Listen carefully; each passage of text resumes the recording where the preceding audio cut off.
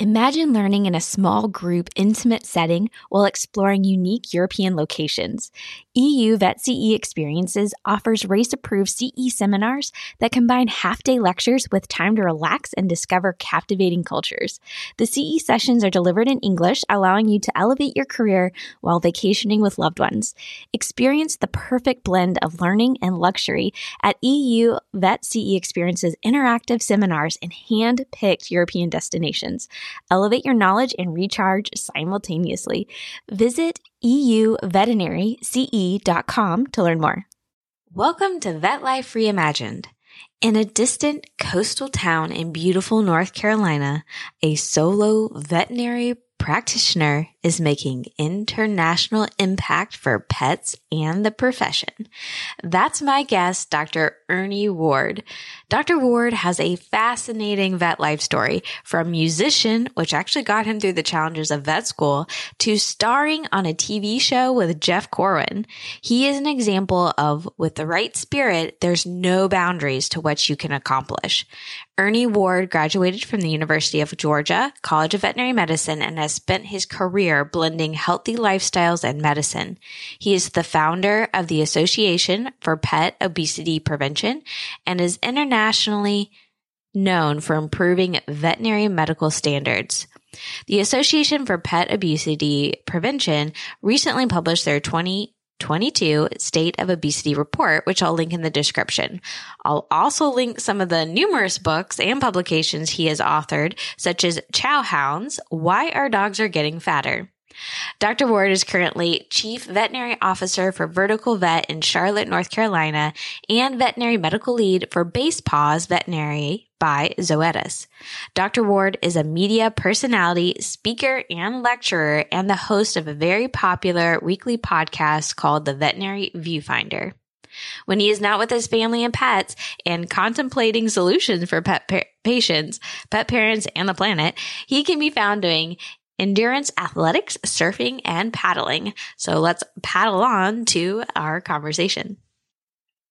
I hope this will just be a fun conversation to get to know you a little bit. There's a lot to kind of look at. I was looking at a lot of your podcast episodes. So what I do when I get to interview a fellow podcaster is I will go and scroll down to your very first episode of your podcast. And I always hope that it is like an intro episode. So you'll talk a little bit about yourself. Not for you. You go straight into business. So, but I did find some really fun episodes. Like when you did a Valentine's Day episode early on when you brought on spouses. And I thought that was really fun. So I did find some really good ones that were a little bit more personal. So, but yeah, there's a lot to you. You've got podcasting under your belt, so this should not be a foreign thing to do. But I'm really interested in, because way before the veterinary starts to come into your timeline, I see a lot about music. So I'm really curious how you got interested in music, and you were in a band. I was listening to some of your songs. So how did that start? Hey, Megan. And again, thanks. It's great being with you guys. And I appreciate the stalking. It's always nice to know that people are out there. You can't escape the digital timeline, I guess.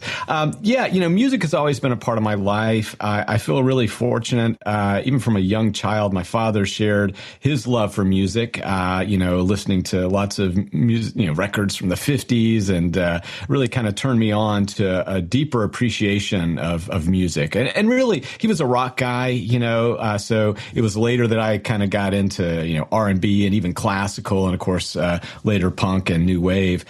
So it's always been there.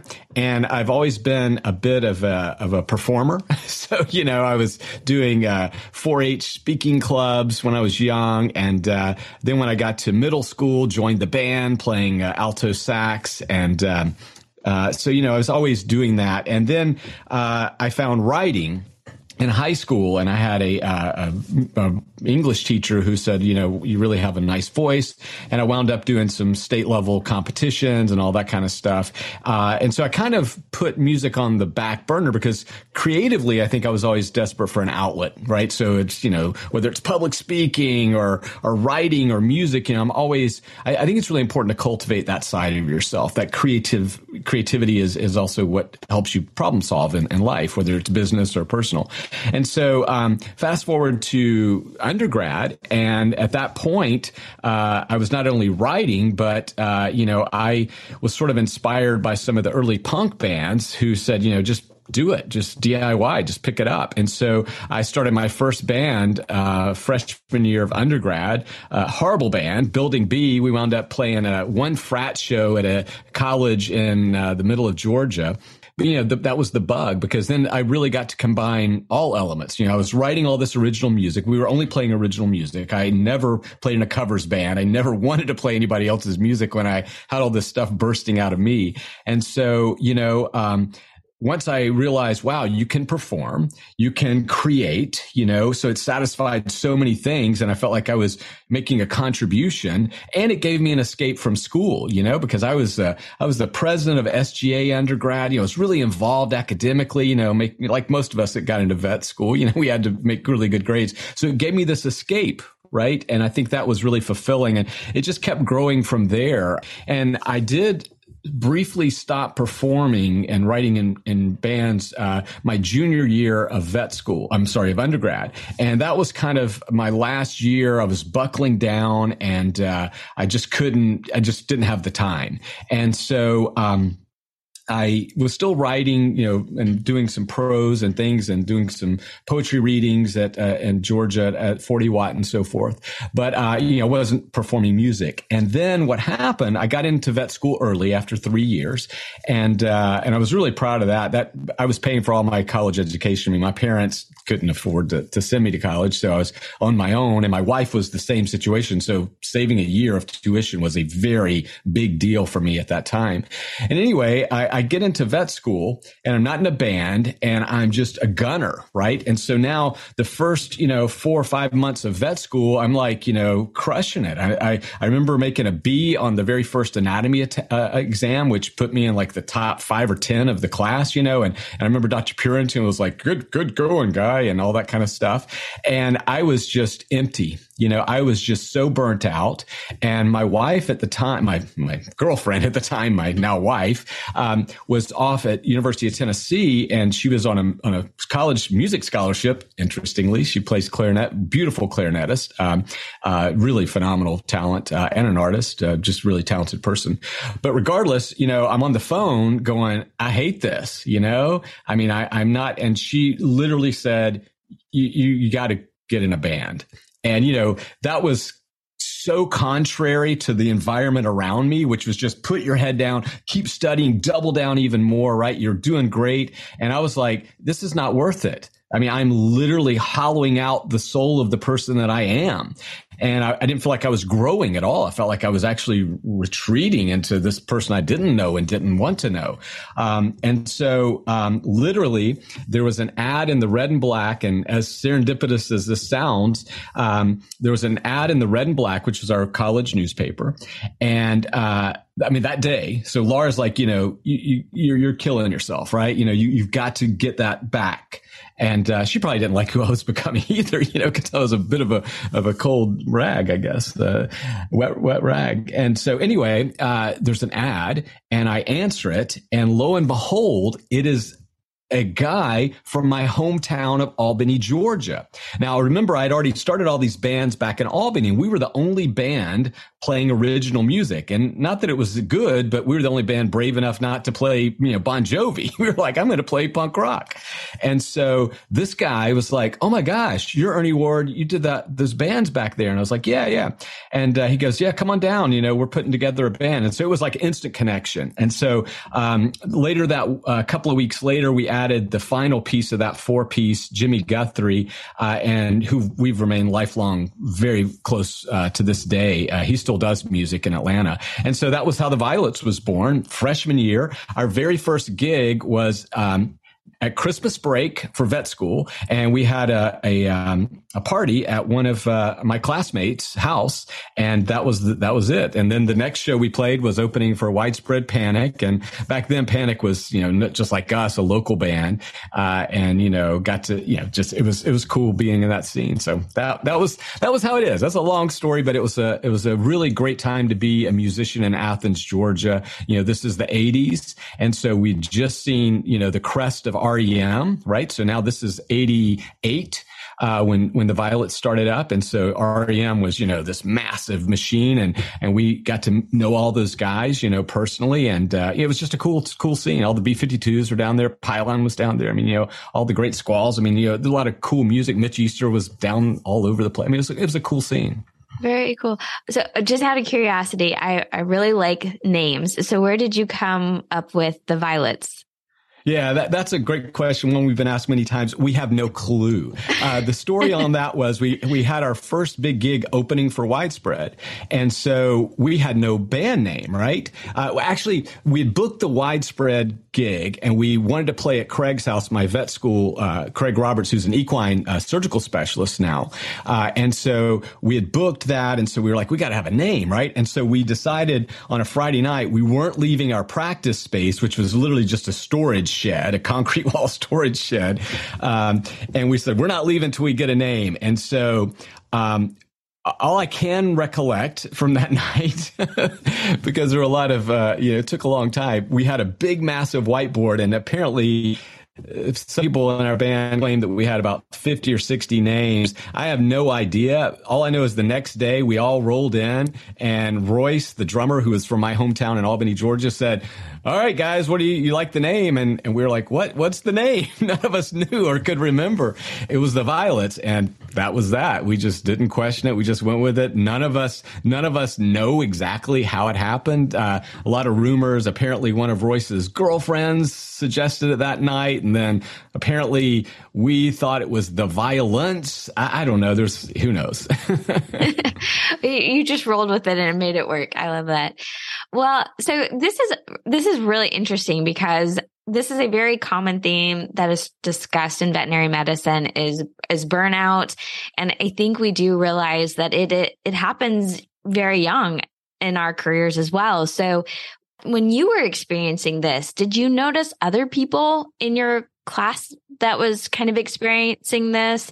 Or, were you able to kind of help people understand that fulfilling this creative, I think, urge helps? Megan, it's a great point. And, it's one I've written a lot about. And I think that what I would say is we normalize burnout early, right? So, and I think that's the danger, is that we say this is accepted part of being a veterinarian. So even at school, I'm having Delmar Finko and PT, Dr. Purinton, all these great, professors, and they're just saying, overwhelming amount of work. And if your life strays outside of these four walls of the university, you're wasting your life. And so I don't think that's healthy at all. So, I think that, we normalize it early, we experience it, and people break into it. I would say the vast majority of my class did experience lots of burnout and stress. At the time, what was really tragic about going to the University of Georgia in the 80s is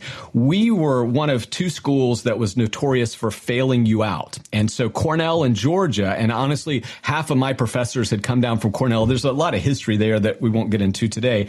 But basically, the culture of those two schools was if you failed a test a class, then you were out. And we even had classes where 100% of your grade was on one test, one final exam. And in fact, there were several lawsuits that came out of our class because, people were bouncing out after one test and they didn't put you back. Like now they actually will say go to the next year or come back or whatever. Back then it was just your career, it was over.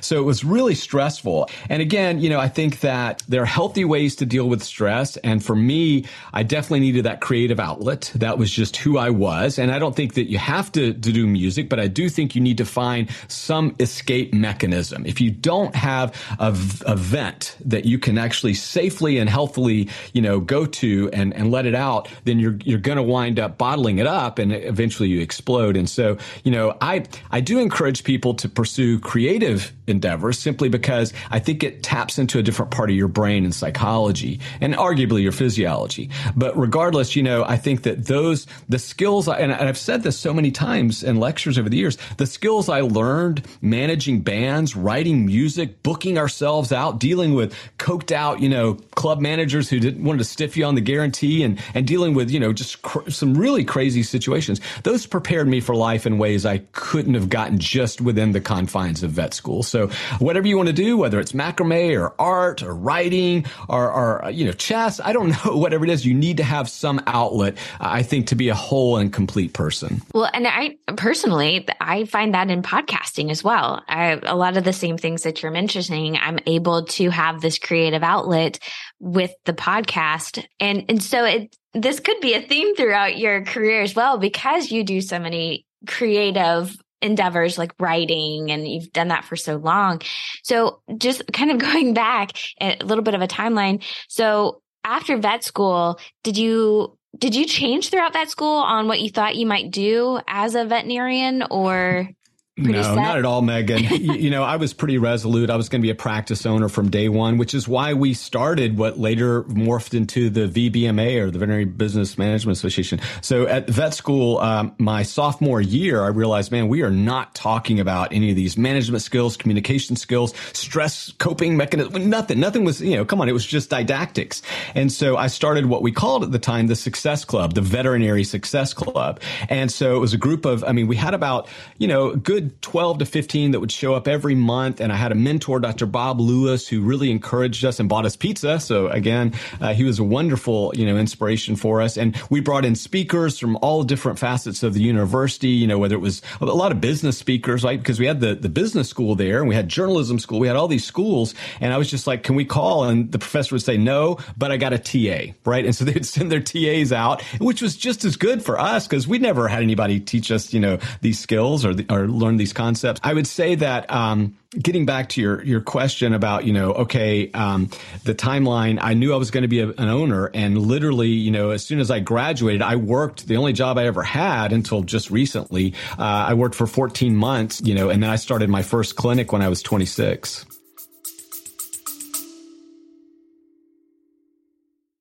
We would like to thank our sponsor, VetBadger, the all-in-one practice management software that puts relationships first. Created by working veterinary parents, VetBadger provides all the communication, team workflow, and medical management tools you need to run an efficient practice and get home to the relationships that matter most.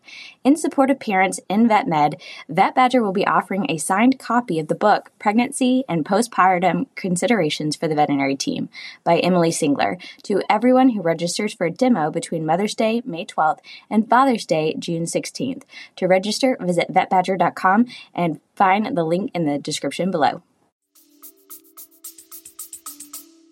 Oh, wow. So from there, how did you start to get into a lot of these different endeavors? Did you start as heads down, I'm going to do this clinic, or at the same time, were you continuing your creative outlet? Yeah, great question. It gets a little interesting here. So basically, it was heads down. How do we make a successful business? And I had an entrepreneurial spirit. And so 1994 and then 1994, I developed something called Telepet.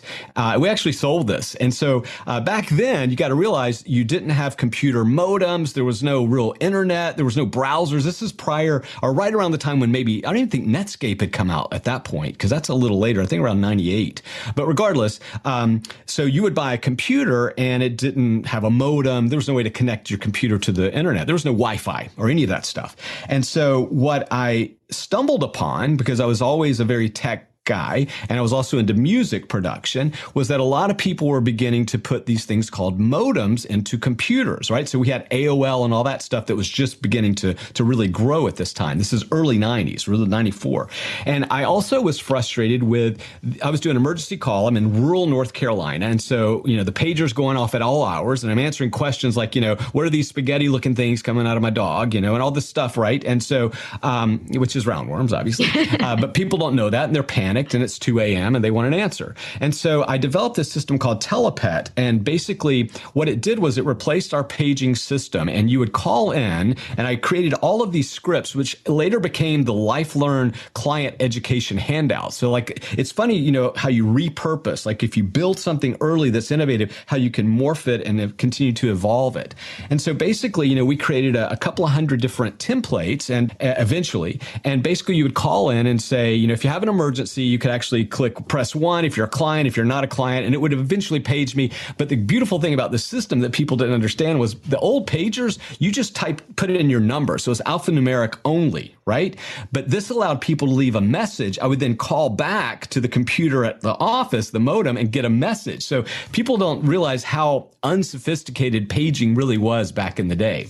And even then, if you paid a service, all they would do is give you the same message. So I was like, I want to save money. But regardless, we wound up developing what's called a client education portal. So basically, it said, if you have a question, about vomiting or diarrhea. So we listed the top 25, and people could press and hear a short recording that we had made with my music production skills, and put them now in a computer modem. And then, of course, we also had a fax back. So if you didn't want to listen to the 2 or 3 minute discussion on roundworms, you could then press another button back in the days of faxes, when literally so many people had faxes, but they would fax back these little client education handouts. So that was, again, when people say, you've always built businesses and tried different things, and most of them fail, including Telepet, because vets were scared to death to put a modem in their computer. I remember we would sell these, and vets would be like, where do I put it? It's like, well, first you're going to take the cover off. Oh no, I'm not touching that computer. It'll blow up. But regardless, I've always tried to improve efficiencies in my life, reduce workflows and friction points. And this was one of those areas. So that, Telepet was just one of a long line of things that we did. But, it was really, as you mentioned, a desperate attempt to survive as a solo practitioner in rural North Carolina. Oh, fascinating. Okay. So your head's down, figuring out how business is going to work in the veterinary space. Sounds like you're being innovative in that process. But was there a moment where you realized that you needed other creative outlets? Was there a moment, or did it just kind of naturally, as you're trying to solve problems, they kind of came about? Yeah, I think it's more the latter, the organic, and so now I'm not doing music, I'm a vet, but I'm writing constantly. I'm writing hundreds and hundreds of documents a year, and because this stuff didn't exist. Even the exam report cards, that was something that we dreamed up, and so there's a lot of stuff that's happening, because again, this is in the early 1990s. This is from 92 to really, I'd say 92 to 98 is when a lot of the things that we were doing. And that's what kind of led me up, to where it started breaking out into speaking and writing. So, I didn't write a single article. I didn't do a lecture or anything until I had owned my clinic for 8 years. And I had no desire. I was so busy, and we were growing and we were doing some really cool things. But it wasn't until Hills wound up getting a report that we were selling the most dog food of any clinic in North Carolina. And these people, these big wigs, wherever in Kansas, are like, where is this guy Calabash? And literally, I'm pretty sure they thought we were somehow diverting sales. We were doing something illegal. It was we never even heard of this place. It's one person. And, and so they started coming down. And then the Pfizer folks, same thing, were selling tremendous amount of stuff. And they wound up inviting me out to this meeting, these corporate meetings. And so I guess the big one was Hills. And literally, so now I'm 8 years in. So this is now around 99-ish, 98, 99, probably in that time frame.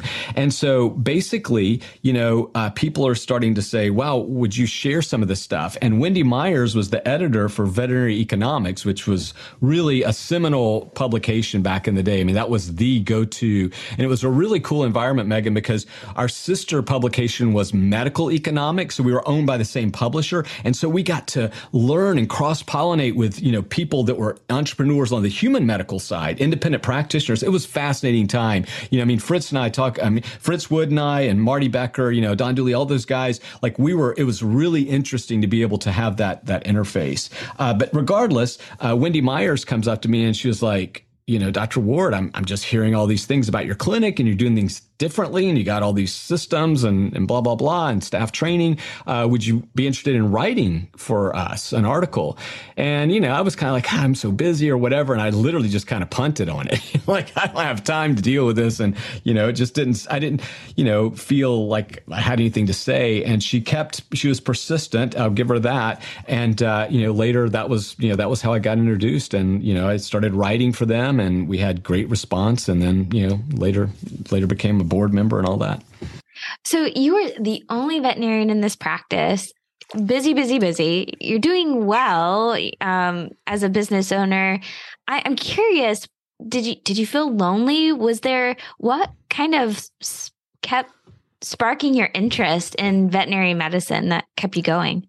Well, nothing's kept I mean, the fire was blazing at this point. I mean, you know, so once I'm owning my own business, I'm running it and developing all these systems, you know, I was never waning in enthusiasm, right? Because I mean, now it's like, you know, what can we do now? What can we do now? And I was really fortunate, you know, because after about 3 years, Laura, my wife, who is a speech pathologist, was working at a hospital about an hour and a half away. And so by that time, you know, I needed someone like a proper manager, right? You know, we didn't really have that. And so she quit her job as a SLP and came on. And that was really a stroke of luck and genius because it was lucky that she has an incredible business acumen. So I had this built-in partner who we didn't know she had all these amazing skills, but she was great at organizing, at leading teams, at developing systems, and really oversight. And so the reason that our relationship really thrived in that environment was because we would approach problems with two different perspectives. So I was a top line growth person. So I was always like, what can we do more, right? How can we do more, right? And she was always like, how can we do it profitably and efficiently? And if you can kind of marry those two, because what it meant was I would come and brainstorm and give this idea, and then she would come back and sort of, you know, distill it into, well, this is too expensive. It would never be profitable. And so it was really nice to have that check because without those checks, I would have probably wound up bankrupt early on. So it was nice to bring her in as like this counterweight, balancing force or whatever. And, you know, and like I've said multiple times over the years, like two people working in the same business only has two outcomes. One, if they're synergistic and they get along, it's phenomenal. There's nothing like it to have someone who you know has always got your best interest at hand, right? I mean, you know, there's just no doubt. Or it ends in divorce. You know, and there's almost no in between. And I don't say that lightly because I've seen so much. You know, I mean, I'm 56 years old, so I've seen a lot. And there's almost no in between. Either it thrives and supports and nurtures to these levels that you alone can't do. Or, you know, so first and foremost, I got through all those times because I had my wife with me and we didn't have children until later in life. The second thing is that I talk about my first year of practice, I realized I needed a network, right? I needed some support and mentors and I wasn't going to get it because, you know, the nearest vet was nearly an hour away at the time. And so, I mean, there was one closer, but very competitive environment. So this person was not an ally for me, right? And that's okay too. I get it. But regardless, and we had bought. There's such a long story about. I had bought a clinic from a vet who had been arrested on animal abuse charges. So not only was there no blue sky, there was dark clouds, thunder clouds. Because in fact, really, the first 6 months, people would not only leave dirty notes on the door and break windows, but they would always confuse me with the animal abuser guy because he did some really bad stuff.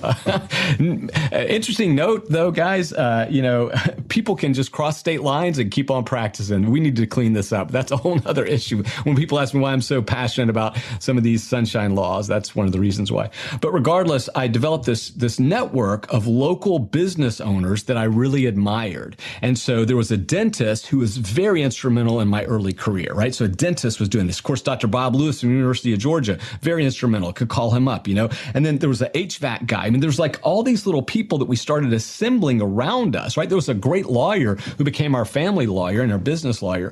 And I could could call them up with an issue or a concern.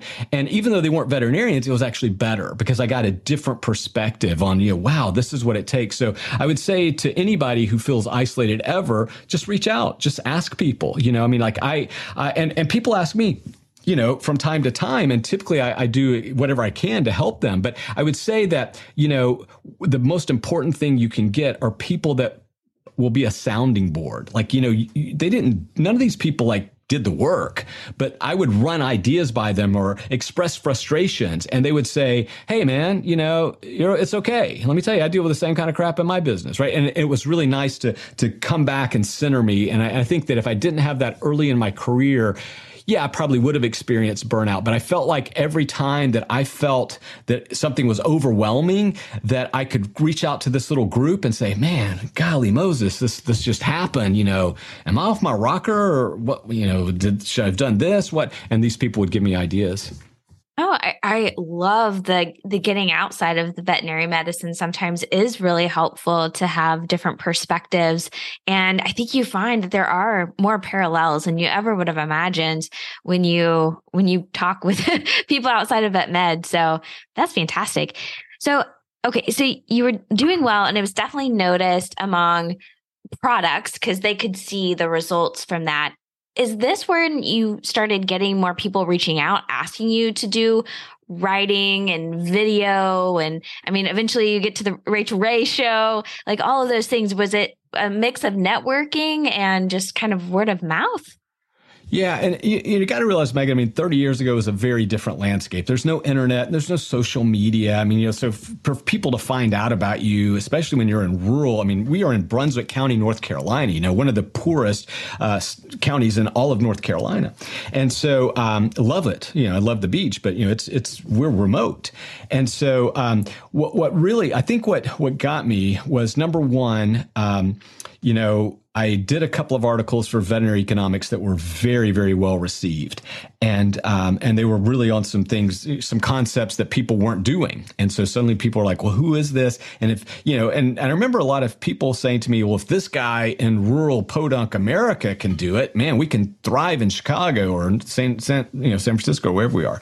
At that point, I had never done any speaking, and Dr. Bob Lewis invited me to speak at the University of Georgia, an alumni weekend. And so I had 3 hours. And I remember I was the only person there who was trying to use PowerPoint because PowerPoint was new.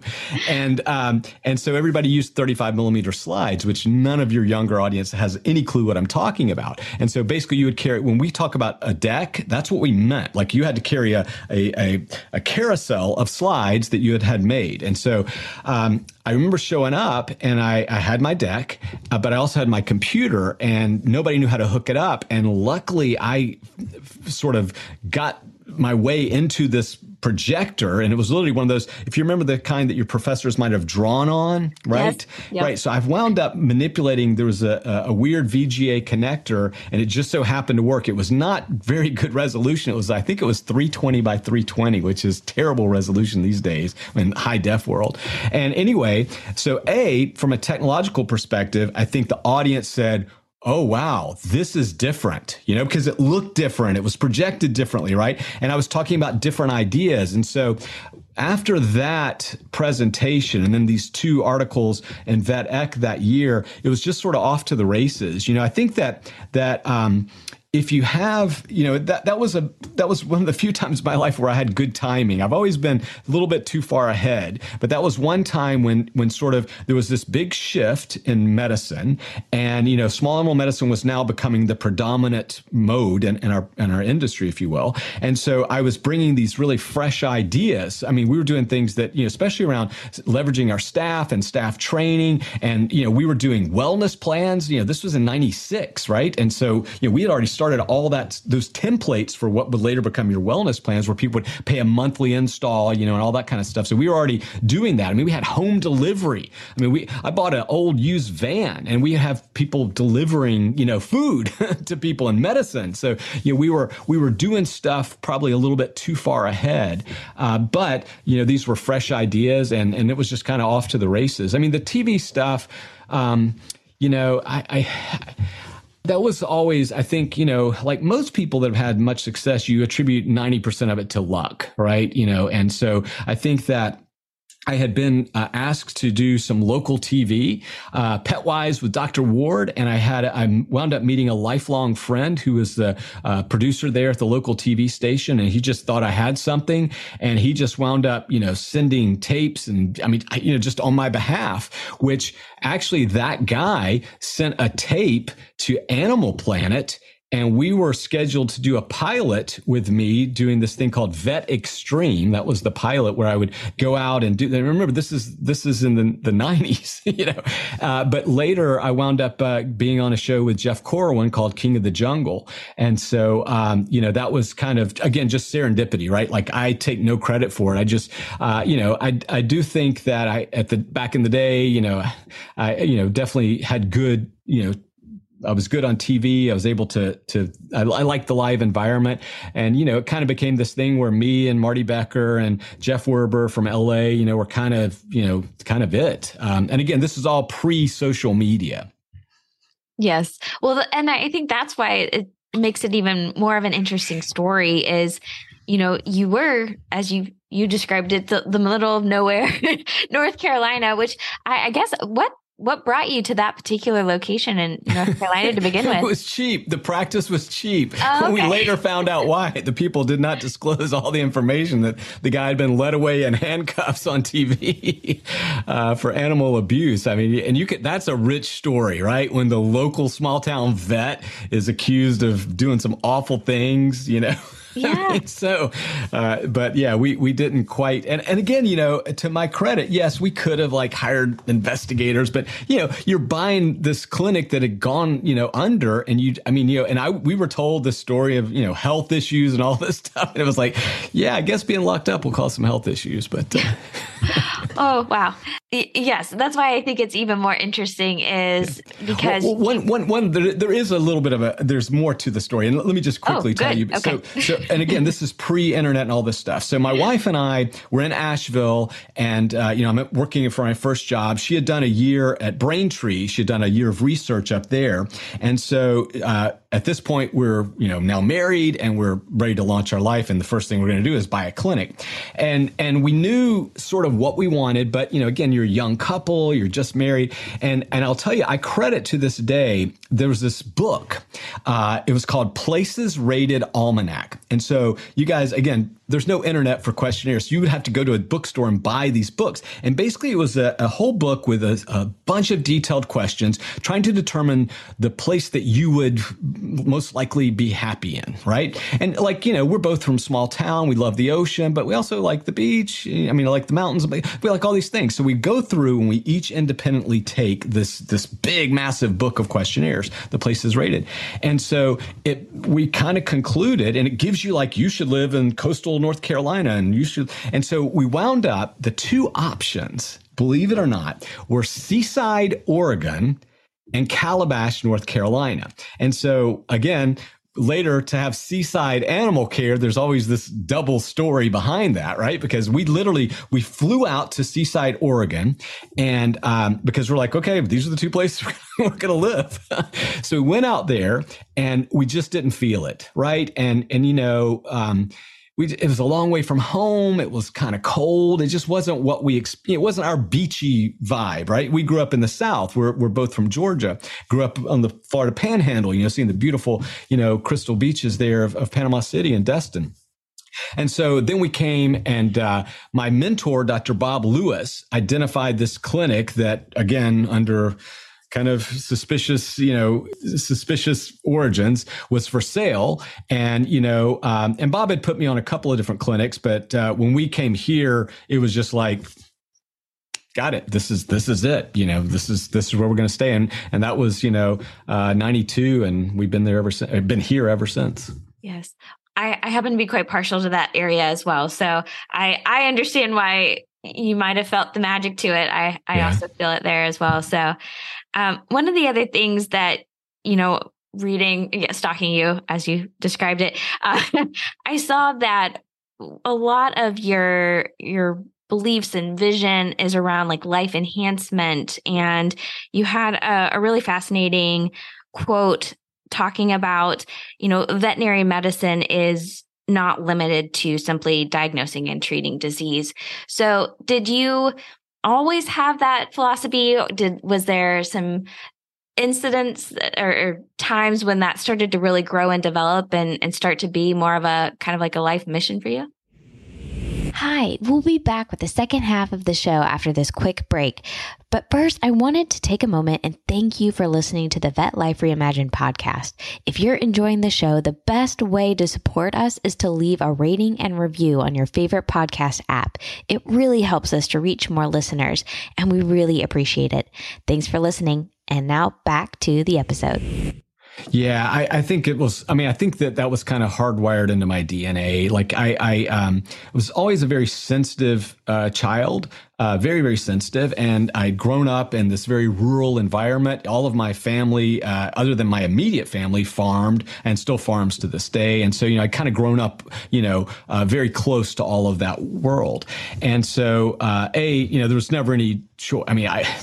This was what I was going to be from when I was very little. And there's some tragic origins to that, but regardless, I think that I've always realized that being a veterinarian was more than just, the diagnosing and prescribing end of it. And it was really to support the entire family unit. And I think that, looking at it from a holistic perspective really changed the way I because I had a high emphasis on client communication and how I bonded with clients, because I realized that, they weren't just paying the bill, but they were actually part of the health ecosystem of that animal. And so, I think that if you try to separate these out, break them out and distill them, and reduce it down, then you miss the bigger picture. And so, for me, when I say life enhancement, obviously, I think that pets are additive to our quality of life. I think that healthy relationships, I think that exercise and nutrition, all those things, it's really about this is what you got. How do you make the most of it? And so, and I've been lucky in this journey to have a lot of friends. Stephen Kotler,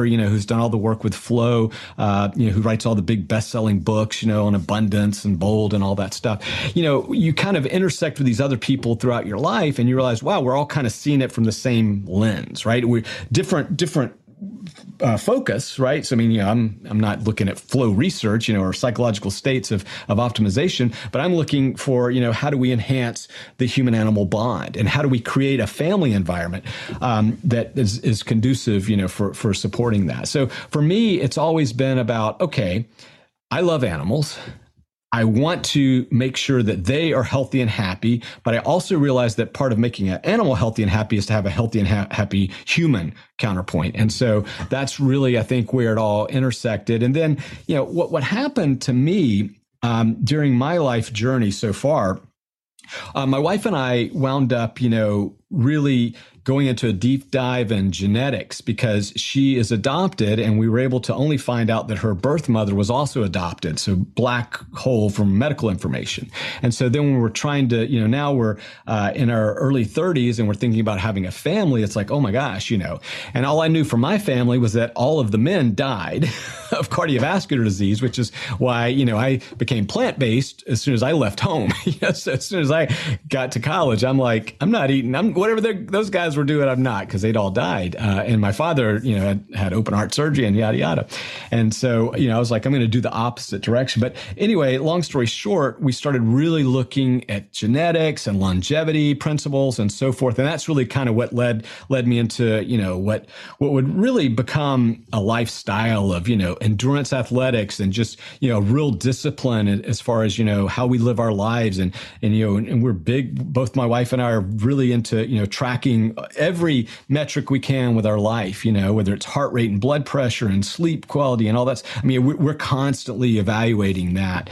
And again, I think that's just a curious, right? We're scientifically minded people, but the one thing I would say to people of your age, so now if you're in that, early 30s, late 20s type category, is that you should do this soon. I think that what I got lucky was the fact that I had already started changing my diet, 18, 19 years of age. So I was already like healthier from a nutritional standpoint, although I was a junk food, vegan, as we say, junk food vegetarian, because, you're still, you're living off just carbs, right? But regardless, what it led me to is to say, okay, in my 20s, I made decisions. I created habits that have gotten me to 56. And, I'm as strong physically. My bench and squats are very similar to what they were in the 30s. Obviously endurance is down. That is the one thing. I don't have my hair.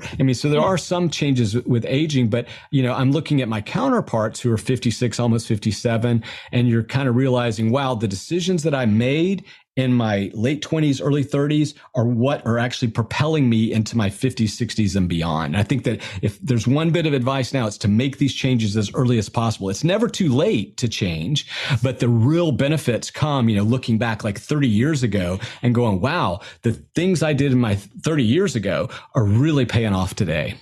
Yeah, those are definitely things not worth putting off till later. Right. Just do it now. And did that start to come into your career as well? Because you've done a lot with pet nutrition. Yeah. And so how did that potentially kind of come into your work? Without a doubt. So in my early 30s, I got heavy into ultra endurance, specifically Ironman training. And so, now I'm getting into this area where, wow, science fails us. Nobody really does studies on, what does it take to fuel your body for 12 to 17 hours, of intense efforts. And how do you train, 5-6 days a week at these levels and, for years on end. And so, there's a lot of pseudoscience. And so I started, getting accreditations. I got my certified personal trainer in 05, 06. I got my USA triathlon accreditation for coaching. So I'm like pursuing all this stuff, right? And did a couple of, little wonky nutrition things. But it's just to try to figure out what's going on in my body. How can I better enhance, and again, I don't live in a big city where I can just call up a coach or go to a session. I'm in the middle of nowhere, so I'm on my own. So all of that, and what happened was, in 2005, as I'm kind of now, I'm starting to really hit my stride with ultra endurance stuff.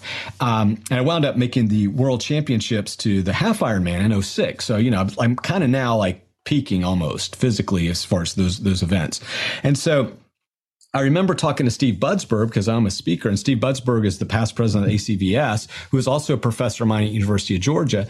And we were at a dinner, and I was complaining about obesity rates and blah, blah, blah. And he was like, he challenged me. He's like, he goes, I'm sick of you always talking about fat dogs and cats. If you do something about it, why don't you do something about it? And that was actually how pet obesity prevention started in 05, from a challenge from Steve Budsberg. And later he became very supportive. He was one of our very first board members, probably was the first board member. Joe Barges was also right there. Liz Lund. It was a great group back in the day.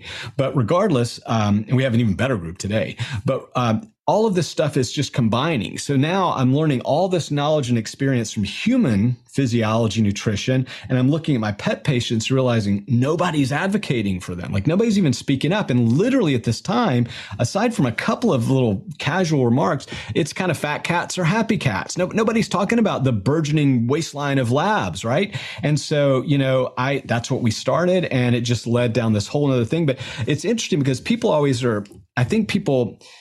you can come any way you want, but it's a pursuit of quality of life and longevity that leads you to obesity. So basically all of this life enhancement is like, okay, what is actually robbing the pets of quality of life in years? Well, the biggest factor is obesity. So that was literally why I chose that. Now, later I found this thing called Project 25, which is to extend the life expectancy of dogs and cats 25% by the year 2025. We're not going to make it. That was started in 2015. Believe it or not.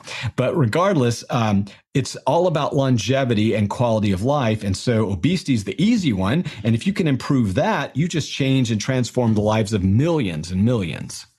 Yeah. And speaking of, I know that you've been really active in this organization around obesity, and you've got some fun things that you're doing. Do you mind sharing a little bit more about the organization and some of the things that you're most excited about?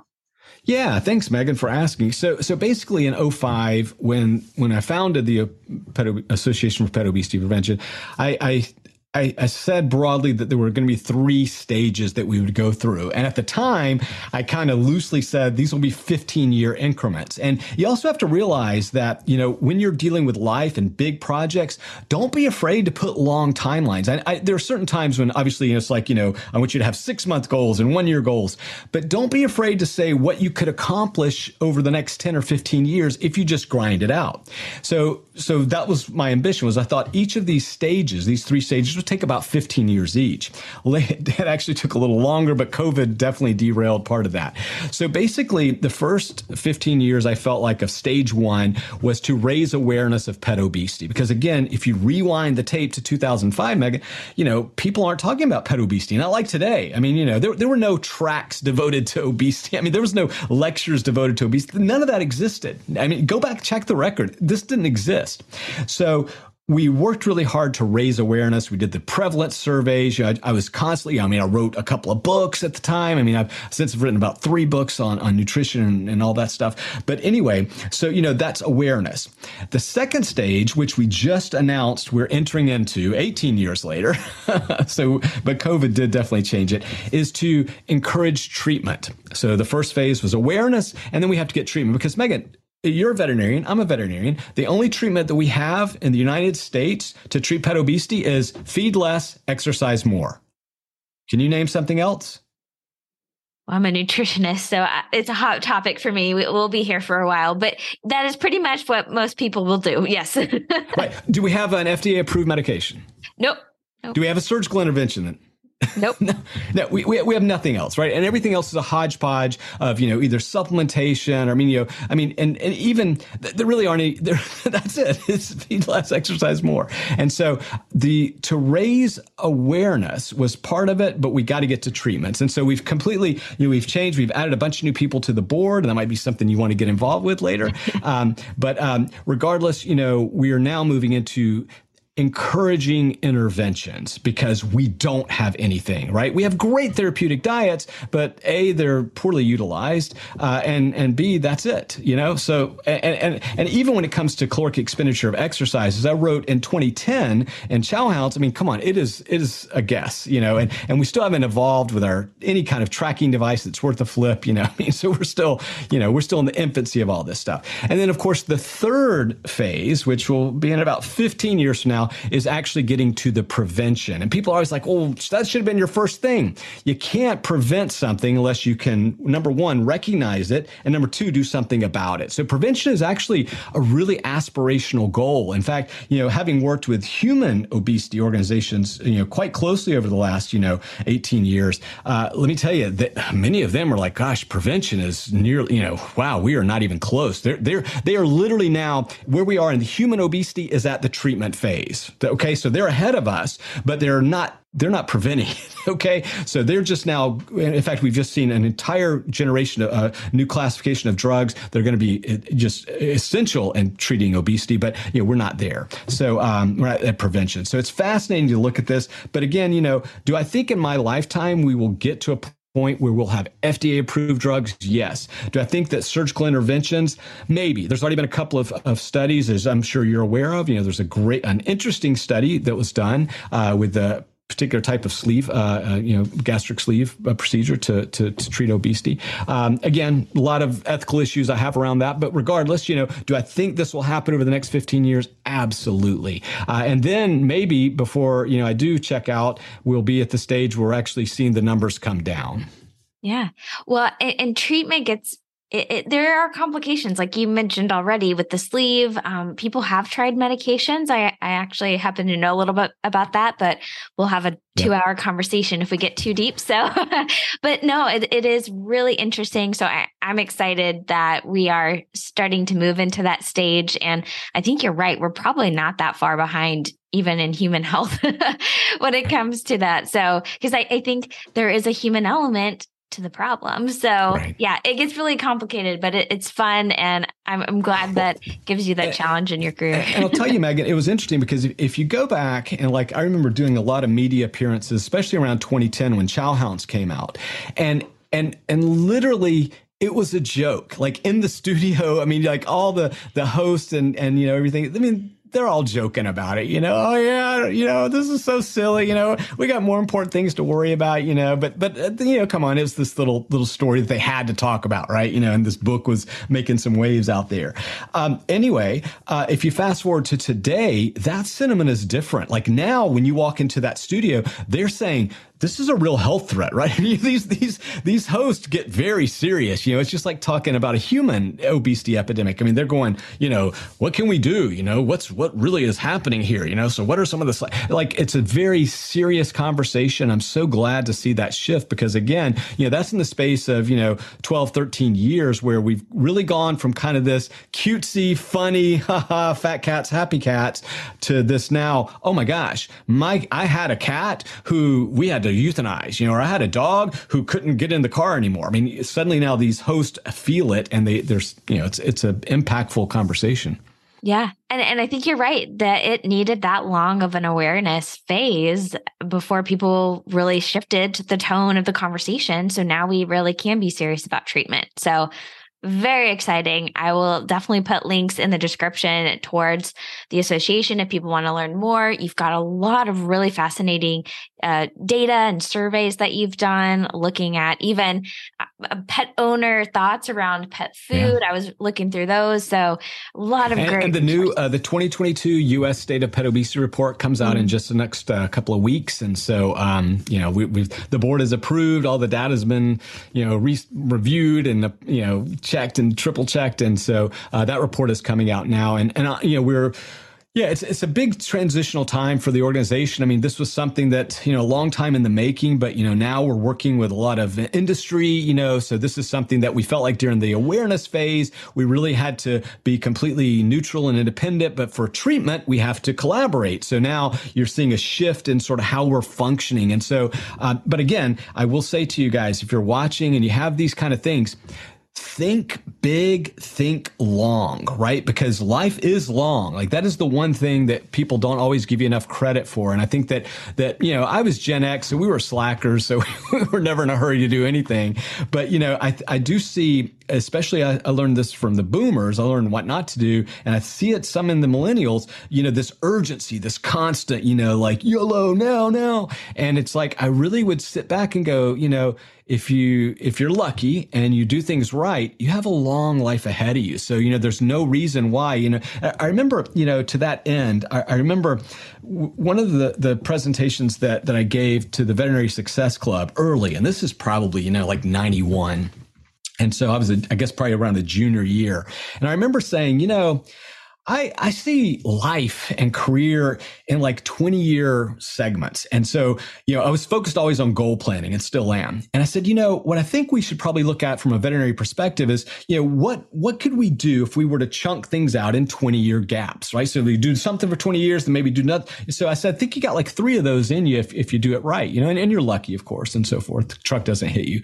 And I remember that was when I realized I was thinking differently than a lot of people around me because there were two barriers to that kind of long-term thinking. Number one, they just couldn't imagine anything longer than like 5 years. So it's like 20 years is like, so far in the future that you might as well be flying a flying car, right? And so I remember thinking, number one, they can't think longitudinally like that. And number two, I think that there are a whole lot of people, and there's nothing wrong with this. It's like they're just going to be happy and content just doing the one thing forever.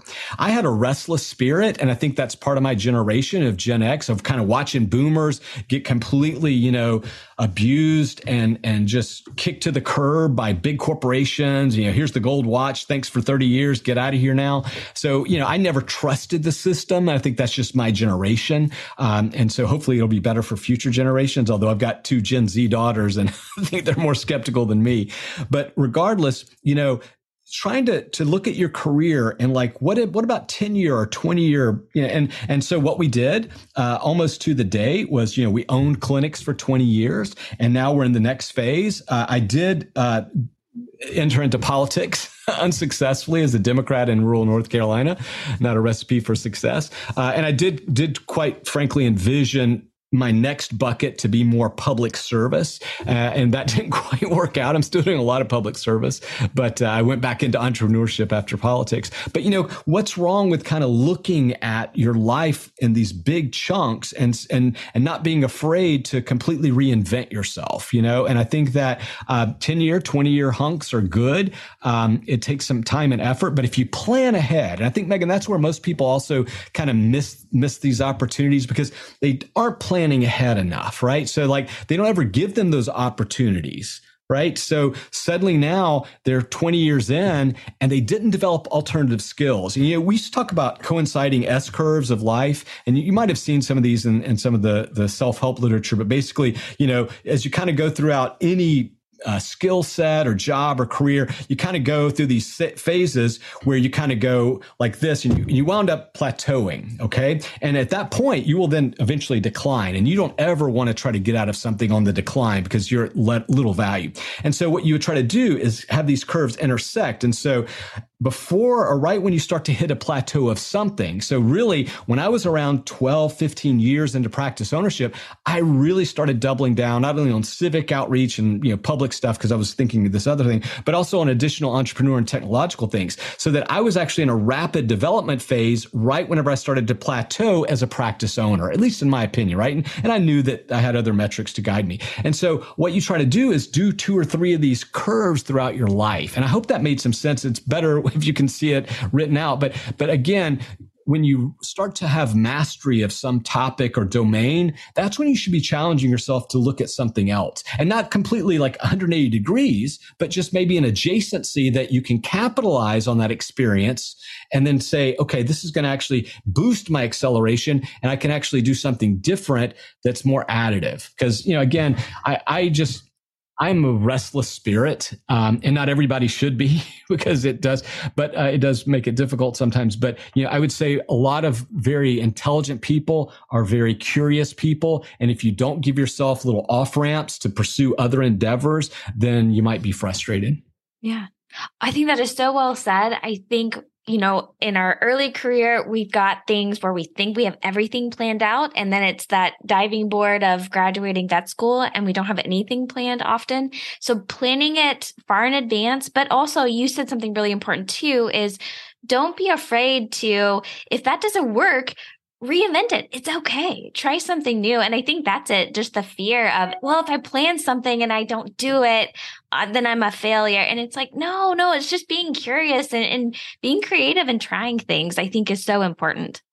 Yeah. And I agree with you. It's not really, I've had a lot more misses than hits. And I think that sometimes when people see successful people and, again, you want to bracket that, okay, financially successful. Okay, check, relationships. Okay, check, quality of life, check, fitness, whatever.